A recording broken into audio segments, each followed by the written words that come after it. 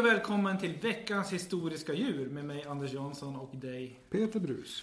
Som vanligt, historiker Peter Brus i bordet. Peter, jag har en fråga. Är du en hund eller en kattperson?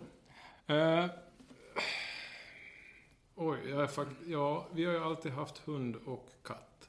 Nej, jag kan nog inte välja. Jag är lite mer förtjust i hundar, men inte mycket. Nej, jag förstår. Nej. Jag skulle säga att det är ganska jämnt för mig också, även om katterna på senare år har blivit lite mer populära. Men jag ska fortsätta ringa in och likt den nämnda katten tassa kring het gröt lite till. För jag ska ställa en till fråga till dig innan jag presenterar dagens ämne. Yes. Vad har du för relation till rymdhundar? Som typ Laika. Till exempel? Sagan om Isfolket. Berätta mer. I en del i Sagan om Isfolket så vad heter det, är det en form av mordhistoria där en offrets anhöriges hund kommunicerar med hundar i rymden. Ja, det är det. Det här är då Sagan om Isfolket. Berätta mer om Sagan om Isfolket först. Det finns en underbar podd som heter Sagan om Isfolket-podden för övrigt. Okay. Där man kan följa alla de här 47 böckerna i serien som går i tidsspannet, går det från jag tror det går från 1500-talet, 1400-talet fram till 60-talet ungefär. Och är det skrivet ungefär på 60-talet där eller? Ja, de skrev på 70-talet tror jag, men det kan vara 60.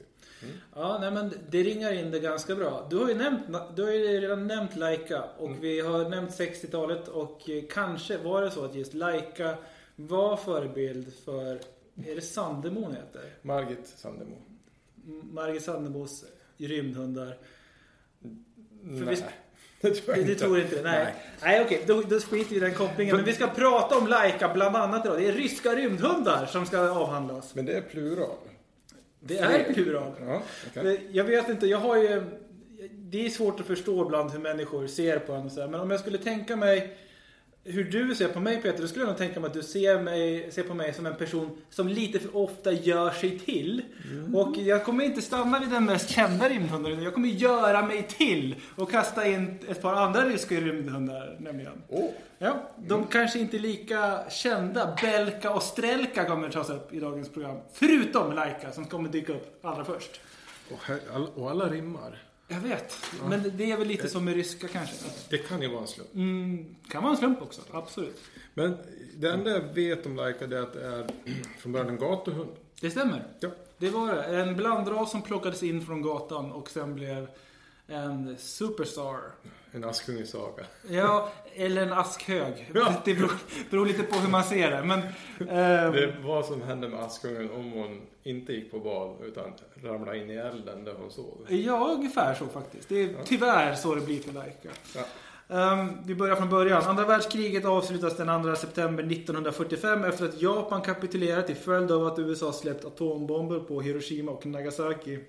Efter kriget står 2 nationer som tydliga segrare, nämligen USA och Sovjetunionen. De har de största arméerna i världen och framförallt de mest kraftfulla vapnen. Atombomber. Det som händer sen i 50 år ungefär är att de här länderna riktar sina vapen mot varandra och utkämpar konflikter lite i smyg på motståndarsidan till andra världsmakten. Man tävlar i allt utom att skjuta atombomber på varandra, för då skulle jorden gått under. Så det kan vi vara lite tacksamma för idag. Det här gäller ju allting. De tävlar i schack, de tävlar i basket, de tävlar i vem som ska vara först ut i rymden. Allt tävlar de i. Allt. Ja. Målet då med den nämnda rymdkapplöpningen, det här med att först ut i rymden, är att göra de största och mest ärorika manövrarna i rymden. Och USA kommer ju få sista ordet i och med att de landar på månen. 1969 hände det. Men det såg länge ut som att Ryssland, eller då Sovjetunionen som de lite skämtsamt kallar sig för på den här tiden, skulle vinna racet. Det är nämligen så här att 1957 så skickar Sovjetunionen ut den första levande varelsen i rymden. Blandrashunden Laika. Laika hade fram tills dess, precis som du påpekat, strövat fritt på Moskvas gator och vägde vid uppskjutningen 6 kilo. Det fanns aldrig någon plan på att Laika skulle överleva sin rymdtur. Och Laika ska ha levt ungefär 5 timmar i rymdskeppet från start till död. Men Och där till slut så dog Laika av överhettning eller kvävdes. Vi vet inte säkert.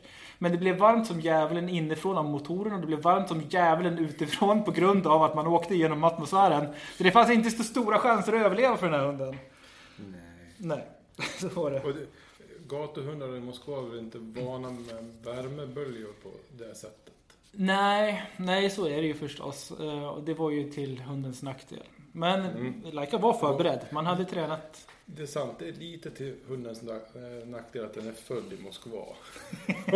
Det ska vi ha. Ja, precis. Det får man inte säga. Men också vilka karriärsmöjligheter. Att bli en känd kosmonaut bara från att ha varit en lös springande hund. Gud ja, det måste ju vara den näst kändaste hunden i världshistorien. Det är typ Lassie och Laika. Får jag kasta in en bubblare? Pavlovs hundar. Ja, men vad hette de då? Ja, det är ju oklart. Ja, du har en poäng. Jag ser var du kommer ifrån. Identifikation. Så att du har ett namn på hunden. Och det finns väl några hundar. Det finns ju sådana här Checkers, en sån här känd hund. Presidenthund. Och sen är det väl Benji och så en filmhund. Just det. Vad det är den här Airbud? Nej, Airbud är ju en golden. Ja, men Benji var en mindre typ terrieraktig hund. Ja. Men sen, vad är det mer? Ja, du och jag vet ju vad heter det, Ernst Rolfs hundar hette. Det är tack vare Snedtänkt. Ja, men för er som inte lyssnar på Kalle Linds Sveriges radiopodd Snedtänkt kan vi nämna att de hette Hejsan och Tjosan. Ja. Föredömligt. Falusonen Ernst Rolfs hundar. Som för övrigt låg bakom hans död ju. Ja, precis. Jag känner magkänslan är att de skulle vinna hela den här rankingtävlingen på alla de här premisserna. Vi kanske måste ta upp dem. Dryckenskap och slarv blir den vapensköld som jag får bära. Tacka vet jag gubben far, för honom jag från huvudet hatten tar. Fast han är spotta ut i glaset. Det finns ju väldigt många hundar som är värda namnet. Och det är ju... Alltså det här, hundar är ju populära. Det kallas för människans bästa vän.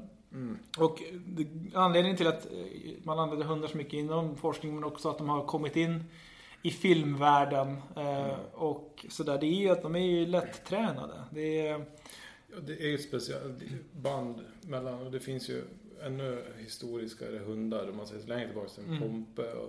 Pompe, just det. Ja. Det är Karl XII:s hundar. Ja. Sen hade han ett par till andra kända hundar. Med ett dåliga.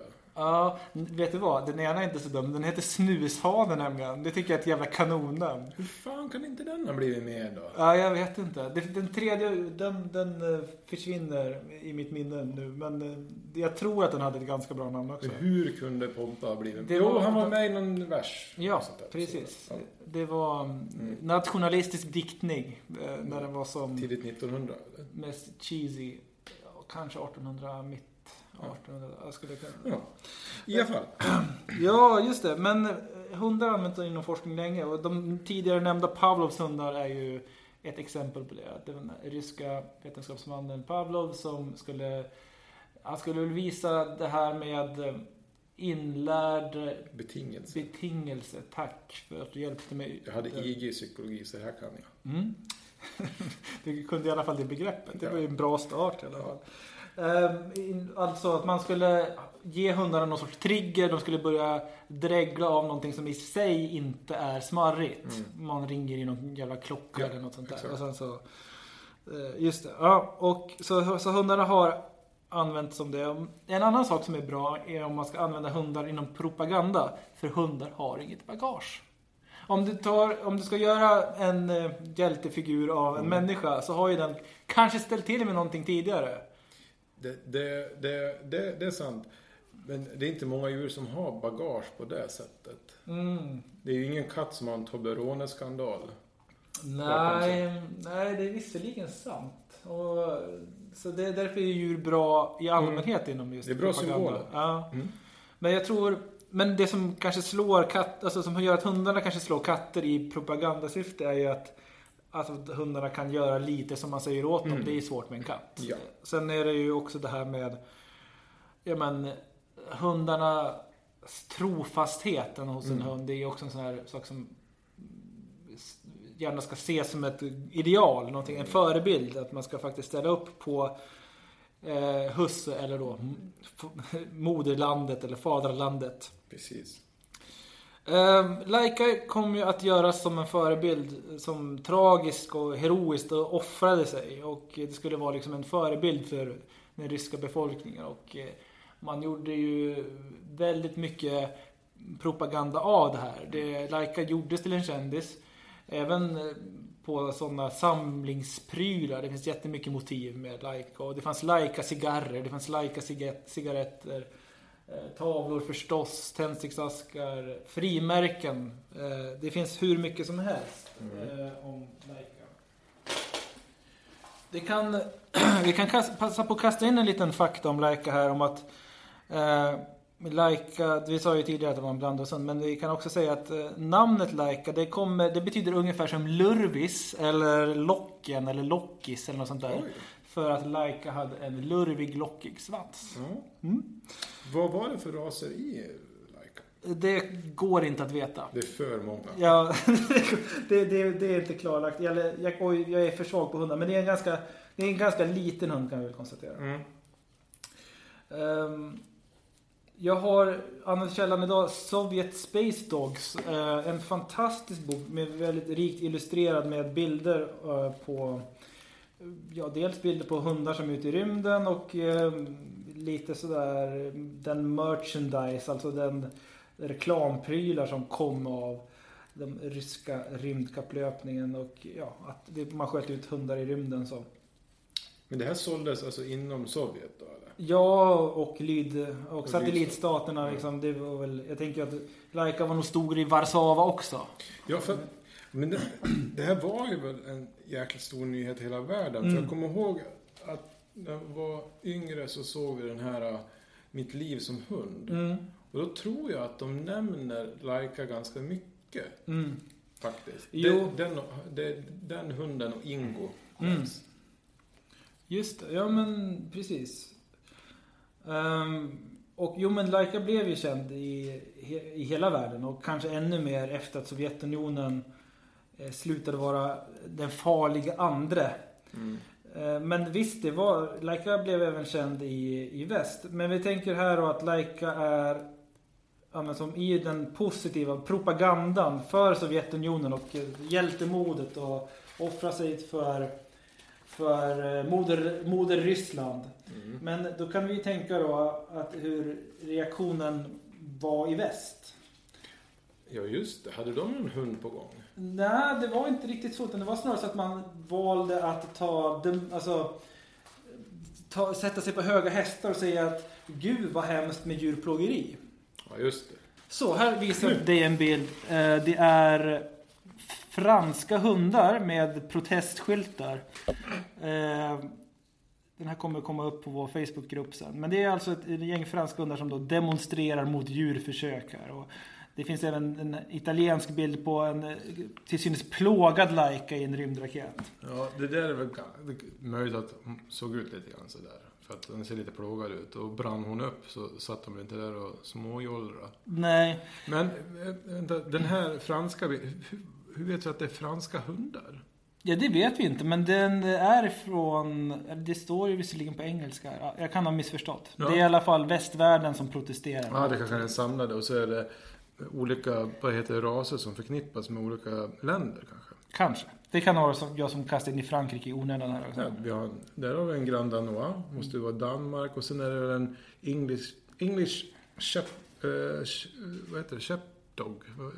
Ingen vet vad det är. Ingen vet vad det är. Men det här är då liksom reaktionerna, västs reaktioner på det här. Man försökte då bromsa lite grann och ta fram de negativa sidorna. Men det var inte så att man var helt mot heller. Kolla här, Laika så stor stjärna så att man gjorde den här typen av produkter. Här visar Peter en bild på Laika som klippdocka. Oj. Den kommer även upp den i vår Facebookgrupp som heter Veckans historiska djur. Där kan man titta på bilderna om man blir intresserad. Det var inte bättre förr ibland när det kommer till leksaker. Det får man säga. Det kan man säga. Ett bevis på vikten som lades vid Laikas dåd bevisas på att man från sovjetisk sida gärna framställde att Laika faktiskt inte dog riktigt direkt, utan att den kanske surrade omkring i rymden typ en vecka istället för de här 5 timmarna. Och det var ju då för att det inte skulle framstå som så farligt.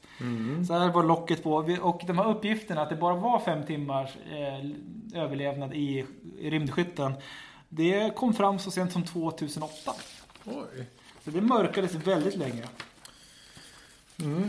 Ja, Laika är ju en sorglig historia. Det är mörkt att tänka på den här stackars hunden som åker mot en säker död ensam in i rymdskyttel.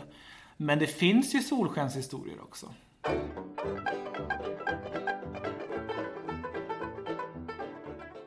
Men det finns ju hundar då som överlevde rymden också. Och om du besöker The Memorial Museum of Cosmonauts i Moskva så kan du få faktiskt träffa 2 av dem. Ja, alltså de är inte vid liv längre, men du kan titta in i deras uppstoppade knappögon och se deras uppstoppade pälsar. För där står de, Belka och Strelka. Det här paret hundar, de befann sig i omlopp hela 25 timmar och på den tiden hinner man svischa 17 varv runt jorden. Oj. Deras raket heter Sputnik 5 för anteckningar hemma över Sputnik. Laikas heter Sputnik 2. Det är ganska lätt att gissa namnet på så här rymdfarkoster. Ja, det är Ryssland så är det Sputnik och i USA så är det Apollo. Jajamän. Ja. Belka och Strelka överlever och de görs direkt till radio- och tv-stjärnor när de har landat. Deras skyttar är nämligen utrustad med kameror. Det här är alltså 1960, några år senare, efter att Laika har varit ute och dundrat omkring i rymden. Ja. Så det finns rörligt på när Belka och Strelka plockas ur rymdfarkosten. Levande? Jaha. Eller så här, det finns rörligt på när ett par hundar plockas. Nej, det finns inte eller så här. Ändå så lever men inte. Nej, men det är så här. Det finns ju rörligt på att ett par hundar plockas ur en rymdskyttel. Det kanske inte ska ta gift på att det är just Belka och Strelka. Man ser liksom en sån här KGB-gubbe som sitter med en jävla sytrådar och bara så att det ser ut som man rör sig. Men jag vill ändå tro på det. Ja. Jag vill ändå tro på att det här gick ganska bra. För att förbereda sig så fick Belka och Strelka lära sig att inte hoppa och skälla när de gjorde test. De fick lära sig att ha på sig kroppsnära dräkter, för det behöver man ha i rymden. De fick utsättas för kyla och värme. De fick också träna sig på att ta sig in och ur skytten så att de inte fick panik första gången de skulle in där. De fick också lära sig att äta den så här gelatinaktiga mat som man hade preparerat. Du kan inte ha vätska i rymden, så att man behöver ju som gjuta in det i gelatin, så får man både mat och dryck den vägen om man är en hund. För om det skulle plaska omkring gelatin eller vatten utan graviditet, då blir det stora problem. Ja. Men var de här också gatuhundar, så? Ja, det var de väl. Det var ju så man fångade eller fick tag på sina hundar till det här programmet. Men det var de här jobbade man lite mer med alltså för att förbereda. Laika var också väl förberedd. Och källorna säger att Laika var jätteduktig under de här testerna. Men ja, det är klart att de säger det. Ja, de säger det där. Jävla diva.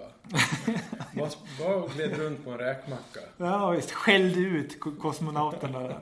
Ja, just det kanske de gjorde. Men inte av de anledningen som jag ville få det att låta så. Jag är inte klar med genomgången av de fick träna på. De fick även lyssna på inspelningar av högt oljud för att härdas.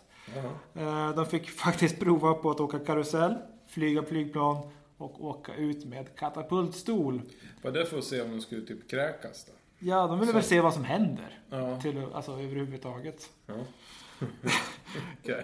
Det är ju mycket därför. Det här, alltså, man kan ju säga, varför skickar man ut hundar i rymden? Det är ju som underförstått för att det går. Eller det är underförstått för att det är lite kul. Men framförallt är det ju för att de ville testa vad som händer med levande kroppar när de utsätts för de påfrestningar som en rymdresa gör. Och framförallt det här nollgravitationstillståndet som man uppnår ute i rymden. Det var det man var mest intresserad av.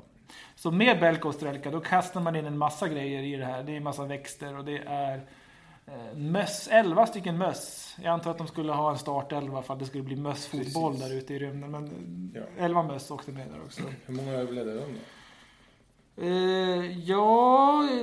Jag har inte brytt mig om dem så mycket faktiskt. Men jag har för mig att USA skickade upp schimpanser. Ja, det hände senare. Typ Ham hette en, va? Ryssarna är också bra på schimpanser. Fast de kommer igång mycket senare med det här. Det är liksom, nu är vi tidigt 60-tal. Schimpanserna, de börjar dundra ut i rymden liksom, ungefär samtidigt som syntmusik och hockeyfriller blir populärt. Men då på 80-talet? Jajamän. Men då har vi redan skickat upp människor. Ja, visst. Så då tänker vi, nu ska vi göra det här lite annorlunda. Ja, då kastar vi ut aporna. Då kan man ta ut svängarna lite mer. Ja. Så att först är det smådjur och apor och växter som åker ut. Och sen kommer Yuri Gagarin som säger då, jag vet inte om jag är den sista hunden eller första människan egentligen. Han kände sig kanske inte helt säker på att han skulle överleva ens han. Nej, gud. Alltså det... Ja, och så vet man ju att det kanske var någon liten rasselraket de fick fram där. För det var väl inte bara top notch egentligen. Nej, vi får anta det. Om man har sett liksom sovjetiska bilar från den tiden. Ja, fast vi kan också ta liksom de mest toppmoderna kanonbilarna från den tiden. Det är ändå så att så är det. De förefaller ju en smula analoga idag. Så är det. Jag tycker det är fascinerande nog att man kunde få rörlig bild liksom, överhuvudtaget. Det här. Det är ju en helt annan teknik. Ja, men på den tiden. Ja, det är sannoliken vetenskapens tid.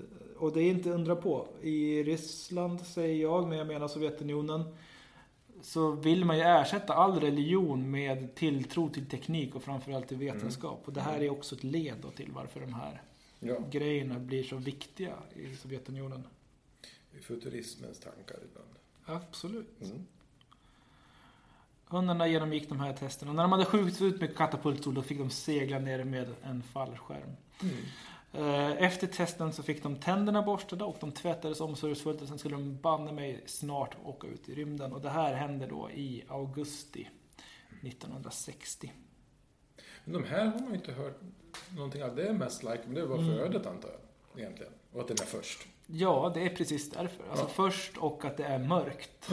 Det finns en annan dramaturgi. Det är så här, man skickar ut ett par hundar i rymden. De hade det helt okej. Ja. Det är inte en riktigt bra historia på det sättet. Nej, det är sant.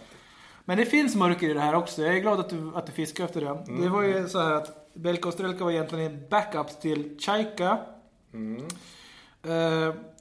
Och en till hund. Som dog då deras rymdraket skulle avfyras. Det var liksom bara 2 veckor innan så skulle man skicka ut de här hundarna som man hade byggt upp lite grann som det nya hoppet och liksom var verkligen så här posterboy-hundarna. Men så fick man då kasta in B-laget som var Belka och Strelka. Men vad dog de av då? Ja, raketen sprängdes när den skulle skickas ut i rymden. Ja. Det var därför. Juri, snart ska du upp. Ja, det är 1 år senare bara. Alltså. Det här är nog bara tillfällig miss. En sak som man fokuserar ganska mycket på. Jag tror att det dels har väl med att göra om man funderar på om det ska kunna finnas, om man ska kunna leva på andra planeter, fortplantas på andra planeter, men också så här, vilka risker man utsätter sina kosmonauter eller astronauter för. Det var ju de här djurens fertilitet. Och det var därför väldigt, väldigt viktigt när de här hundarna kom tillbaka att tiken Strelka födde en kull med valpar. Är det så? Ja. Jag tror att Belka kanske också var en tik. Jag vet inte. Det är inte Belka som är pappa till barnen i alla fall. Asså. Det känns lite orent, eller hur? Det känns som att de skulle ha haft den här resan tillsammans och sen skulle de få fullbordade med en kull valpar. Så är det i alla fall inte. Jag vill inte säga att hon är slampig, men... Nej, men... Ja. Så det här var ju också viktigt att man fick ut det här med att det gick att fortplanta sig trots att man har varit ute i rymden. Och faktum är att det också får diplomatiska efterdyningar. För 1960 så har vi en amerikansk president som heter John F. Kennedy. Och det är ju faktiskt en tid där det inte är som allra frostigast under kalla kriget. Även om det blir ju lite där. Det blir ju det där. Med Kuba-kris och allt. Exakt. Så att det här, man kan väl säga att det här är väl, Om man gillar kalla kriget, då är 1960 ett bra år i allmänhet. Men just, det finns en liten bris av värme som blåser från Moskva till Vita huset. Eller är det kanske ett riktigt långfinger? Döm själv, Peter. Det är nämligen så att valpen Puchinka, valpen, dotter till Strelka, skickas som gåva till John F. Kennedys dotter, Caroline. Jag tolkar det som ett stort långfinger. Det kan väl göras, va? Men den här hunden tas om hand och även Puchinka får ett härligt liv efter att veterinär har liksom avrått dem från att fortsätta mata med jordnötter som ställer till matsmältningen ett tag. Men faktiskt Puchinka får också valpar och de här valparna kommer sen att delas ut till till amerikanska medborgare som ber snällt om dem. Ja. Och några ges också då som till kompisar till presidentfamiljen då. Men några ges till vanliga familjer i så här Midwest. Jo, men som sagt, det är klart att de tog så väl hand om. Det är inte så att hur gammal var Caroline? Var typ 5-6? Jag vet faktiskt inte. Hon skulle inte så, tvingas ut på gräsmattan och skär halsen av hunden. Sen bara, här har ni tillbaka. Hunden kunde ju ha försvunnit på vägen om man säger så. CIA kopplades. Nej, men det är ändå så att man tolkar det från amerikanskt håll välvilligt, även om vi väl anar om att det är en liten peak. Det är en lite rolig peak. Ja. Det är det. Jag tänkte, precis. Belko Strelka är heller inte det här sista försöket att skicka ut hundar i rymden. Utan redan i december, det här är då i augusti 1960 skickas Belko Strelka ut. Men i december görs nya försök. Jag vet inte vad de tycker att de har bevisat, men de skruvar väl lite grann på det. Man skickar ut hundar i omloppsbana runt jorden snarare än det är det man gör i alla fall. Dödlig utgång, 2 hundar ombord ryker i december och kort därefter ytterligare en förkost. Där hundarna faktiskt mirakulöst överlever. Och även i den raketen var det växter och 11 möss. Så där kan jag tala om att växterna och mössen gick åt skogen, men hundarna överlevde. Så att de kraschar på en plats där det är väldigt kallt och det tar typ 3 dagar att komma fram. Men hundarna lyckades överleva det. Det är coolt. Och en av dem lyckas få faktiskt ett 12-årigt långt liv hos en rysk officer från kosmonautbasen där. 1961 skickas Gagarin ut i rymden och det får väl ses som en slutpunkt på den här hundheran. Ja. Än idag skickas djur ut, men det är väl framförallt apor som har tagit över jobbet. Och då ska man också testa hur liksom resandet påverkar kroppen, med att vi är ganska lika då. Ja, men precis. Precis så. Man skulle ju kunna skicka upp en gris. Ja, för de har också ganska likt som anatomi inne i kroppen. Är det någonting du skulle uppskatta? Ja, men vi har ju väldigt få gatuapor i Sverige. Så om vi skulle skicka upp någonting så ligger det närmare till att han ska skicka upp en gris. Ja, men det får man säga ändå. Vildsvin har vi ganska gott om. Om vi ska följa den här traditionen och plocka dem från gatan. Exakt. Ja, ett råbarkat vildsvin som vi skolar om till en astronaut. Ja, det vore det. Vilken propagandaseger. I kronans tjänst. Gör om det någon rejäl. Ja, men precis. Nu när vi har fått lite dålig publicitet i Sverige för våra covid-strategi så skulle det här kanske kunna vara någonting som repar mod i den svenska brösten. Ja, gud, det skulle ju värma mer än en stormaktstiden. Ja, men det är otroligt att jag fascineras av folk som kommer på tanken. Och vi tar ett gäng hundar och hivar upp dem i rymden. Och så får vi se. Men att ingen sitter och säger nej, vänta, tänk nu, hur ska vi göra egentligen? Allvarligt. Ja, men att det sitter nappar sig, ja men vi kan nog göra någonting av det här. På något sätt. Och det har väl haft betydelse på något sätt. Ja, men ja, precis. Och det skulle man säkert kunna veta om man hade gått in mer i detalj på det. Exakt vad man drog för slutsatser av det och på vilket sätt man förbättrar. Alltså det vi kan konstatera är att Yuri Gagarin åker i omloppsbanan kring jorden och att han inte stryker med när det här händer. Och det kanske är en direkt konsekvens av... Ja, men det tror jag säkert. Med tanke på att man får säga vad man vill om Sovjet, men de hade ju dugliga vetenskapsmän. Ja, det får man säga. Och sen tror jag att det är för tidigt att svara på egentligen vilken nytta det här hade. För att det är ett stapplande tidigt steg i rymdforskningen. Vi vet inte riktigt vart den världen är på väg eller vilken nytta vi kommer ha av det här. Ja, sen vet jag inte hur mycket man tänkte på det då. Det är svårt att avgöra vad som är en prestigekamp och vad som är liksom nyfikenhet. Jag tror från vetenskapsmännens håll är det ganska tydligt att det är nyfikenhet som driver dem. Men jag tror från de som pumpar in pengar i det här, alltså, i det här fallet är det ju 2 stater som pumpar in. Där är det ju alltså prestigekamp. Ja visst, det tror jag. Ja, helt klart. Helt klart.